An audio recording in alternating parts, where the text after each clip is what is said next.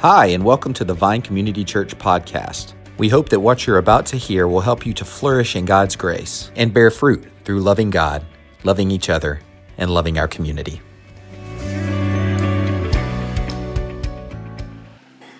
My name is Tim Barton. For those of you who don't know, I'm the pastor of family ministries here at the Vine. But just quick, brief, anytime Pastor John is out, I'd just like to say, please be praying for he and Lizanne. They're on vacation. Just pray they'll have a great time together this week in time of refreshment. I want to start with asking you a question today. I think I know the answer to this, but I'm going to ask it anyway. Have any of you in this room or online, have any of you ever faced a challenge in your life? Laughter was the appropriate response. The reality is, all of us have faced challenges in our lives. And when a pastor asks questions like that, it'd be normal for us to be like, yeah. Or like we would say when I was a teenager, well, duh. You know, that kind of thing. That's a normal response. Because challenging situations are part of life. They're part of what we face in this life. And if we wanted to, I told the first service this, and there were less people here in the first service. Just in the first service alone, if we wanted to, we could just spend the rest of the day and share about the challenges we faced in our lives, and we could be here till nighttime and not be done. I'll say the same to you. And we do need to share those things. I don't want to minimize that because it is important. That's part of walking together. And we're not going to do that today, though. I'm not going to ask you to stay here all day and share the challenges you faced. Instead, today, I think it's also important that we know how to face challenges. How are we to face those challenges in our lives? I believe that's what Paul is doing in the second part of his greeting to Titus. Paul is writing a letter to Titus. It is a book entitled Titus in the New Testament. And we're today looking at the second part of the greeting. Last week, Pastor John looked at the first three verses, and in that we saw God's calling for Paul and then God's work for Paul and the ramifications that work had. But today, I want us to just not skip over this greeting. You know, that's kind of what we do normally, right? If you've read the Bible, you get to one of these letters, you read it, and it's like, okay, yep, Paul, oh, yep, writing to Titus, okay, good, let's get on to what matters. Come on, please tell me somebody else does that. Yeah, okay. And I will tell you that in the past, even for me in studying these things, it's easy to do that, right? But we're going to go back and we're going to look at verse 4 today. And we're only going to look at one verse. It's very abnormal for me, but we're going to look at one verse today, verse 4 of Titus chapter 1. And we're going to do that because as we continue our series, Grace for Living, I want you to see today that Paul is preparing Titus to face a very challenging situation. And in the way that Paul prepares Titus, I think it's relevant for us as well. So let's look to Titus chapter 1, verse 4. And I remind you that this is God's word. Paul writes, "To Titus, my true child in a common faith, grace and peace from God the Father and Christ Jesus, our Savior." Now, what we need to know here, I just mentioned, Titus is facing a challenging situation. And that's actually going to be our first point this morning, is a challenging situation. It's drawn from the context of the whole letter to Titus, all three chapters. And so we're going to look at that, see this challenging situation. Then we'll come back for our second point and see how to face the challenging situation. But I want you to understand what Titus is dealing with here. Paul tells him in verse 5 of chapter 1 that Paul left Titus on Crete, the island of Crete, and he told him he left him there for the purpose of going around to each town, of appointing elders and putting things into order. Right? That's what he was supposed to do. Each town, each church, appointing elders and putting things into order. Now we say that, and on paper, that doesn't seem like too big of a job. Doesn't seem too difficult, right? But if you've ever been in church leadership, on a church staff, volunteered in a church in any way, I want you to look around the room a minute. Look at all these people in here. We're all different. We have different opinions. We have different ideas. We have different thoughts. Guess what? Just alone what Paul's asking Titus to do right here, it's not easy. because we all have different things about how we want to see things done. And so just that alone was a hard task that Paul is asking Titus to do. Go put these things in order. But that's compounded by the fact that he's working in a place where Gentiles and Jews were becoming Christians. Both were becoming Christians. And we talked about this at the end of our Acts series a couple weeks ago, that this was a new thing for Gentiles and Jews and becoming believers. And a lot of things were being mixed together now and trying to figure out what this looked like. They were working through a lot of these things, and they were having a lot of struggle because of it. John told us some of them last week. He told us some of these people were legalistic, making up rules or saying, you got to follow my rules, you got to do this. Some of them were like, well, nope, do whatever. As long as you believe in Jesus, you can do whatever you want to and sin freely. John showed us last week that both of those things were wrong. I'm not going to go back into that today. But Paul's telling Titus, go put things into order. It's kind of like when I'd walk into my boys' room when they were younger. They still like to build with Legos. But when I'd walk in their room, you know what happens when a bunch of Legos are collected. Eventually those things get broken, whatever they made gets broken down, and they all go in like this big Tupperware bin, right? Sounds pretty normal? Well, it's like walking into the room, and it's like, okay, put all these Legos into order. Well, at least they're in the same box. But it's putting chaos into order. Paul's walking into this, and it's like, you've got Gentiles, you've got Jews, you've got all this stuff going on. Put this into order. Well, at least they all know they're Christians. Where they're in the same box, we're starting somewhere. That's the situation going on here.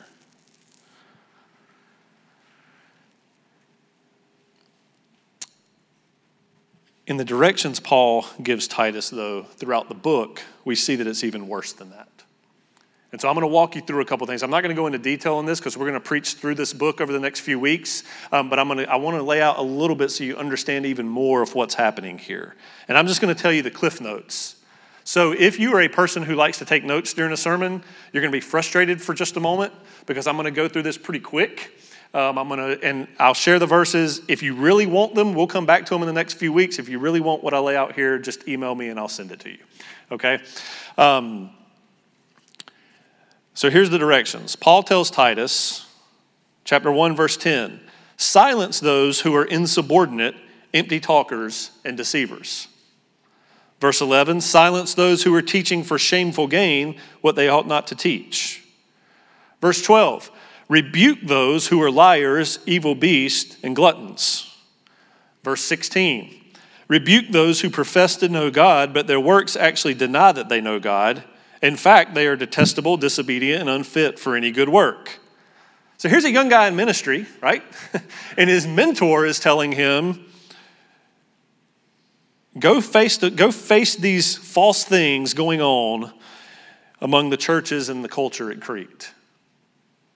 But he keeps going. He doesn't even stop there. So you go to chapter 2, because in addition to that, Paul tells Titus that Titus needs to teach sound doctrine, chapter 2, verse 1, that Titus needs to be a model of good works, chapter 2, verse 7, that Titus needs to show integrity, dignity, and sound speech in teaching, in chapter 2, verse 8, and that Titus is to declare the grace of God, exhorting and rebuking with all authority and letting no one disregard him, in chapter 2, verse 15. And then he keeps going in chapter 3.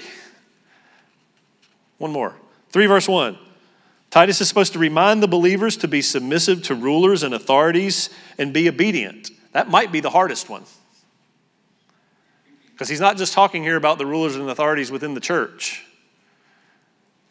He's saying be submissive to the rulers and authorities and be obedient. Be ready for every good work.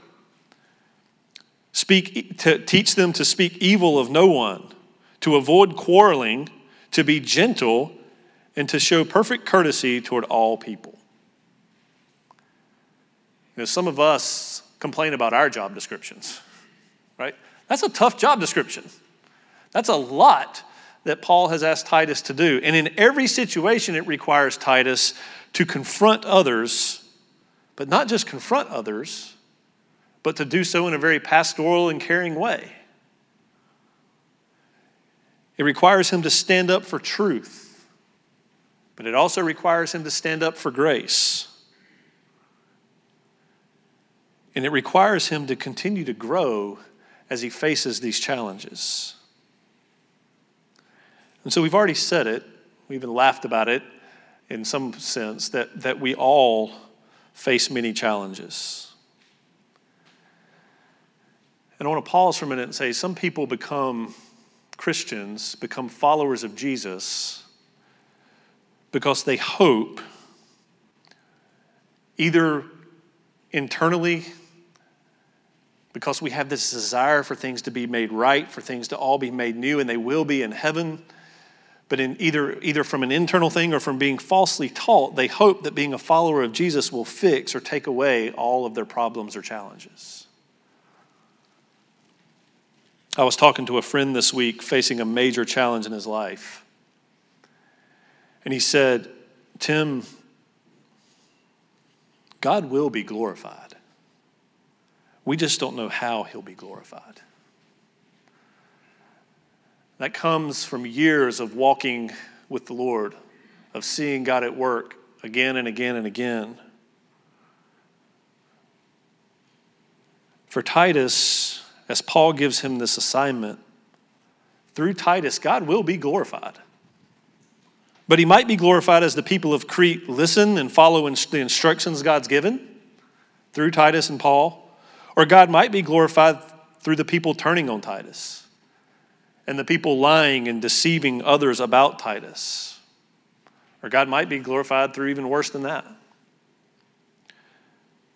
We don't know how God will be glorified, but we know that ultimately he will. The question is, in the process, how does he call us to face the challenges in our life? And so in this simple greeting in verse 4, and this will be our second point, we see a reminder about how to face the challenge. Paul's greeting to Titus gives us insight, and it serves as a reminder of how to do this. And there's two things that we need to remember, I think, that we can see from this greeting.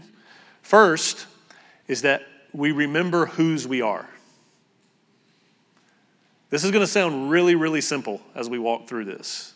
And yet, it's the thing we need to practice and grow in over and over and over again. So first, remember whose we are.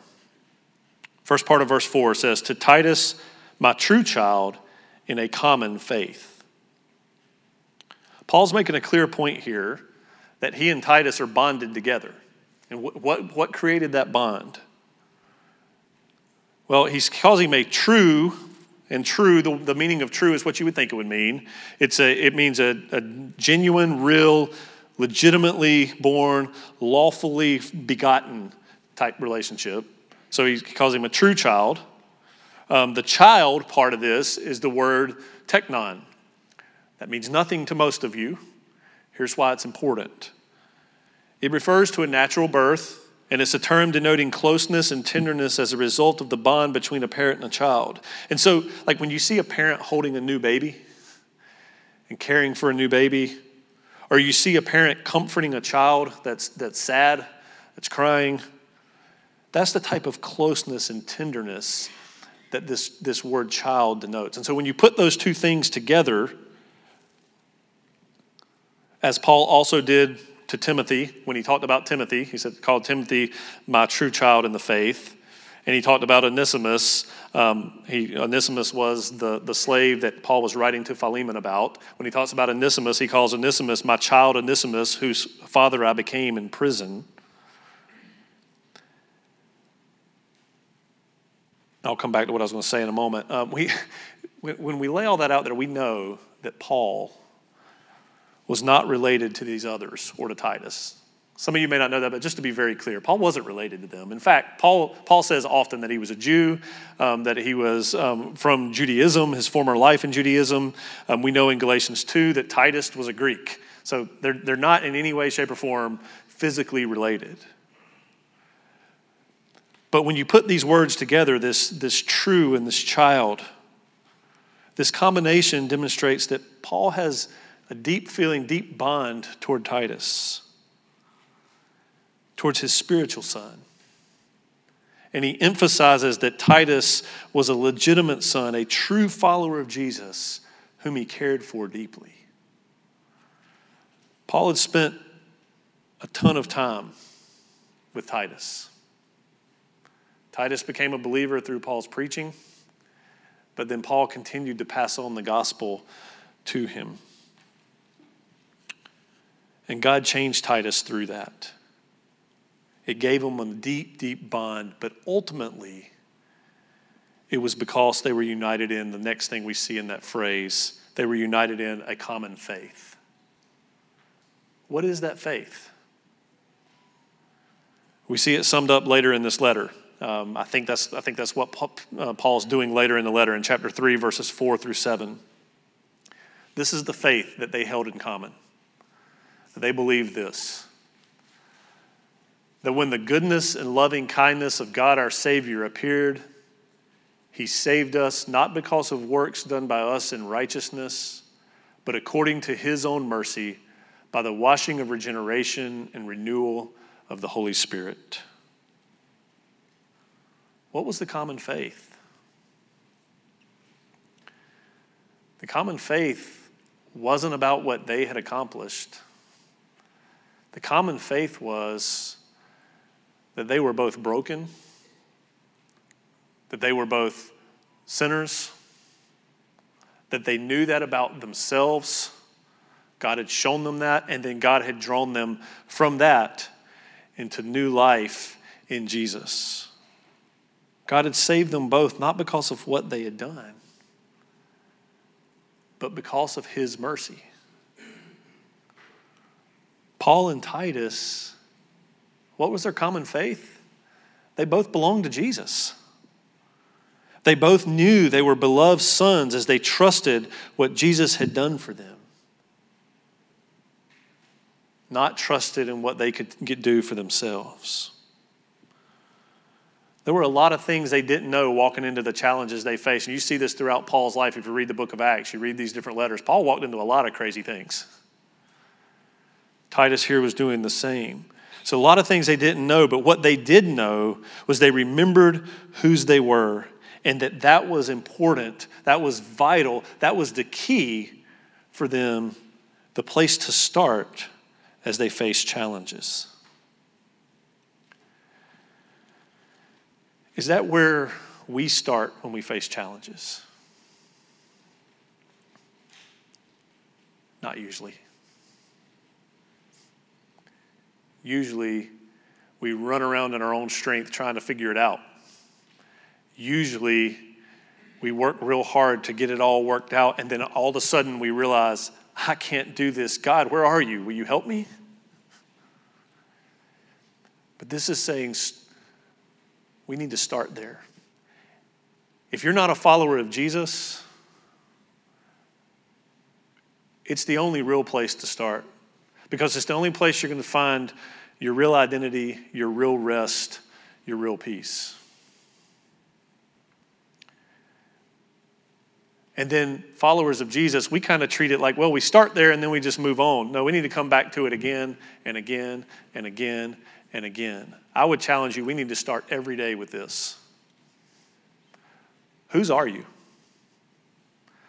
Every time my father hangs up after talking with my children, and we've not lived near them physically very much since we've had children, but every time he hangs up with them, he's discipling them a little bit. He's passing on grace to them a little bit. Because you know what he says? He says, all right, remind me whose you are. Who are you? I'm a child of God, deeply loved because of what Jesus has done for me. We need to come back to that over and over and over again. It doesn't fix the problem, but it puts us in the right place to begin to walk through the challenge and through the problem.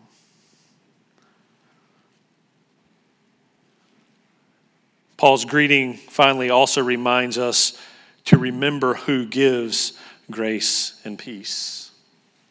This will help Titus face the challenge ahead. It also will help us. And then you see this in the second part of verse 4. Grace and peace from God the Father and Christ Jesus, our Savior. I was reminded yesterday, I would say I learned this in seminary, but I'm going to say I heard this in seminary because I had to be reminded of it yesterday, so I didn't really learn it. I was reminded yesterday that the reason for this greeting, grace and peace, is pretty unique.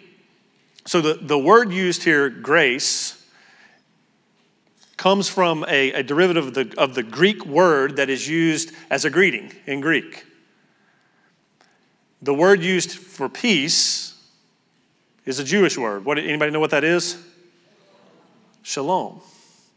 And so what Paul is doing here, every time he's writing this, you see Paul use this over and over and over again. Paul, the apostle to the Gentiles, but he says it constantly, grace and peace. There's a reason. Now, those words mean much deeper things that we develop later, but this grace and peace is an indication that, hey, these Jews and these Greeks, they're supposed to be together.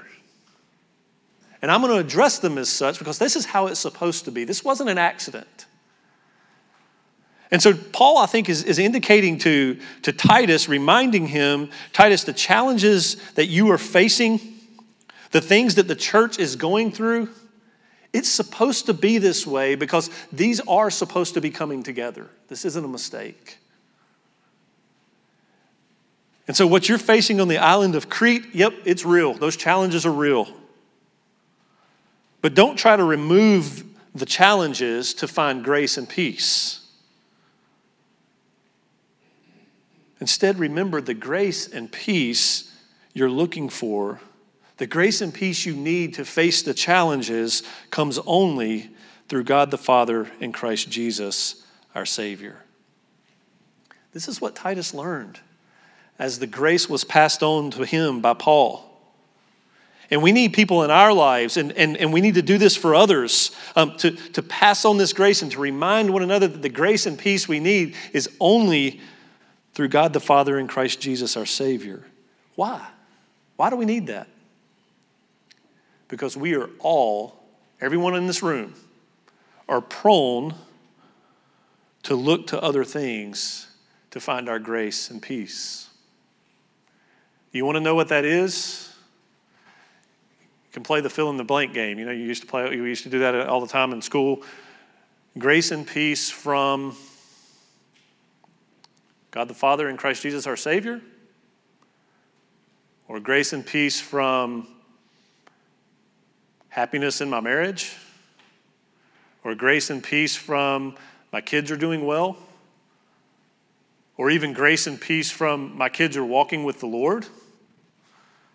Or anything we fill in there, we need to be reminded, we need to go back. Grace and peace comes only from God the Father and Christ Jesus our Savior. What all this mean for Titus? Well, the way to face challenges in this life for Titus was to remember that he was a child of God, deeply loved because of God's mercy, not because of anything he had done to deserve it. It's vital. It's vital as he's preparing to face the challenge that we're going to see in this book that we looked at a little bit a minute ago. Do you remember the outline of Titus that Pastor John showed us last week? And Devin, can you put that up for us?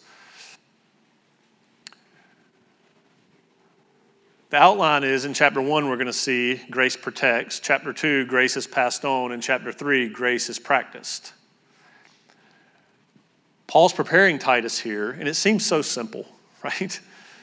But he's preparing Titus because if Titus doesn't get this, remembering that he's a child of God, deeply loved because of God's mercy, not because of anything that he had done to deserve it, then here's what could happen. If he thought he deserved God's mercy, then instead of grace protecting that we'll see in chapter 1, what we might see instead is that Titus in pride and arrogance would destroy, would blast, as we say today, would put on notice all these others. Chapter 2, if Paul thought, or Titus thought that he deserved God's mercy, if he didn't understand that it was only through God the Father and Christ Jesus our Savior, that instead of lovingly passing on grace to others, we'll see in chapter 2, he might think that he's more righteous than others, that he's, put it in our terms, he's better than them. He's a better person than them. He's lived a better life than them. So he's better. And you see in chapter 3, we're going to see, if he thought he deserved God's mercy, he didn't remember that he was a child of God, deeply loved by God's mercy alone, that instead of grace being practiced and lived out in good works that we're going to see, he, and now we, will be engaged in foolish controversies and quarrels that are unprofitable and worthless. When we don't remember whose we are, when we don't remember that the grace and mercy and peace come only from God the Father through Christ Jesus our Savior, we're going to struggle with grace for living. We're going to struggle with facing the challenges in this life. We're going to struggle with passing this grace on.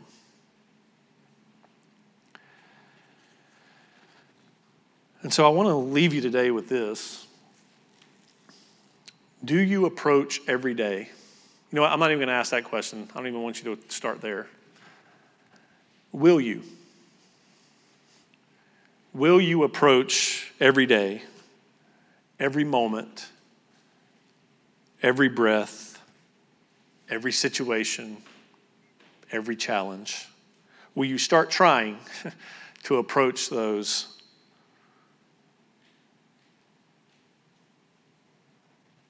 by starting to come back and remember,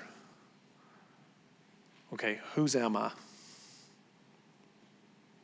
And then ask God for the grace and peace needed to face this challenge. I'll make it even easier, because in the middle of the day, sometimes that can be really hard, right? When the challenge is right in front of you.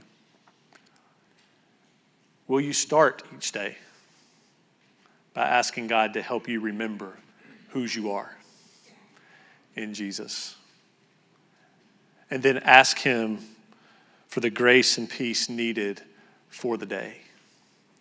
God promises to give us what we need when?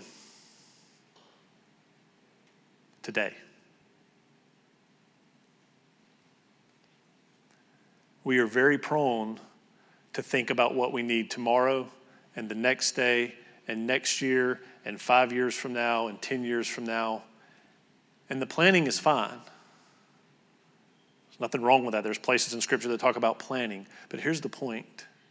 What he promises to give us is what we need for the day.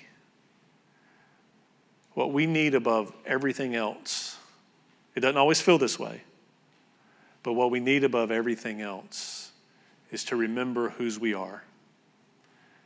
And to remember that this grace and peace comes from the Father and the Son, and we see in other places in Scripture through the work of the Spirit making those things real. So will you ask him day by day? I'm going to give you a few moments right now to do that. And then after you've had a few moments of quiet, just to reflect on that, to ask him to do that, then I'll close us in prayer.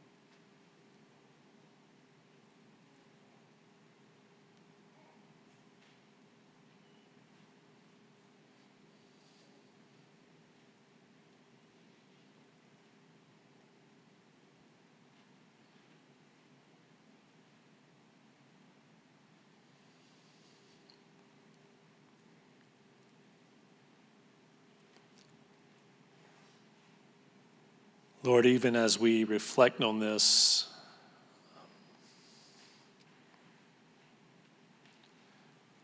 Lord, I'm just struck that we hear these things and it's easy to think, yeah, but how does that really help me? How does that help me face what's before me right now?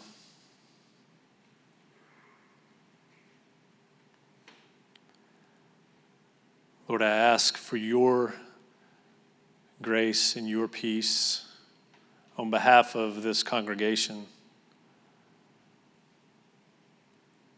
And Lord, I ask that you would be tender. And Lord, that as we learn to do this together, as we learn to remind one another of whose we are, as we learn to walk in obedience to you, Lord, that while we may not feel it or see it today of how this helps, Lord, that you would be strengthening your people as we walk forward in faith, asking you to teach us these things. Lord, we believe. Help us in the places of our unbelief. Grow your people, we pray. And I'd ask that you'd minister to each one of them where they are right now in this moment for your glory. And Lord, help us to learn to come back again and again to whose we are and learn to pass it on, this grace, to others. And we pray these things in Jesus' name. Amen. Thanks so much for joining us for this podcast. For more information, you can visit us online at thevinecc.com, download our mobile app, or visit us on Facebook or Instagram at thevinecc. Have a great week.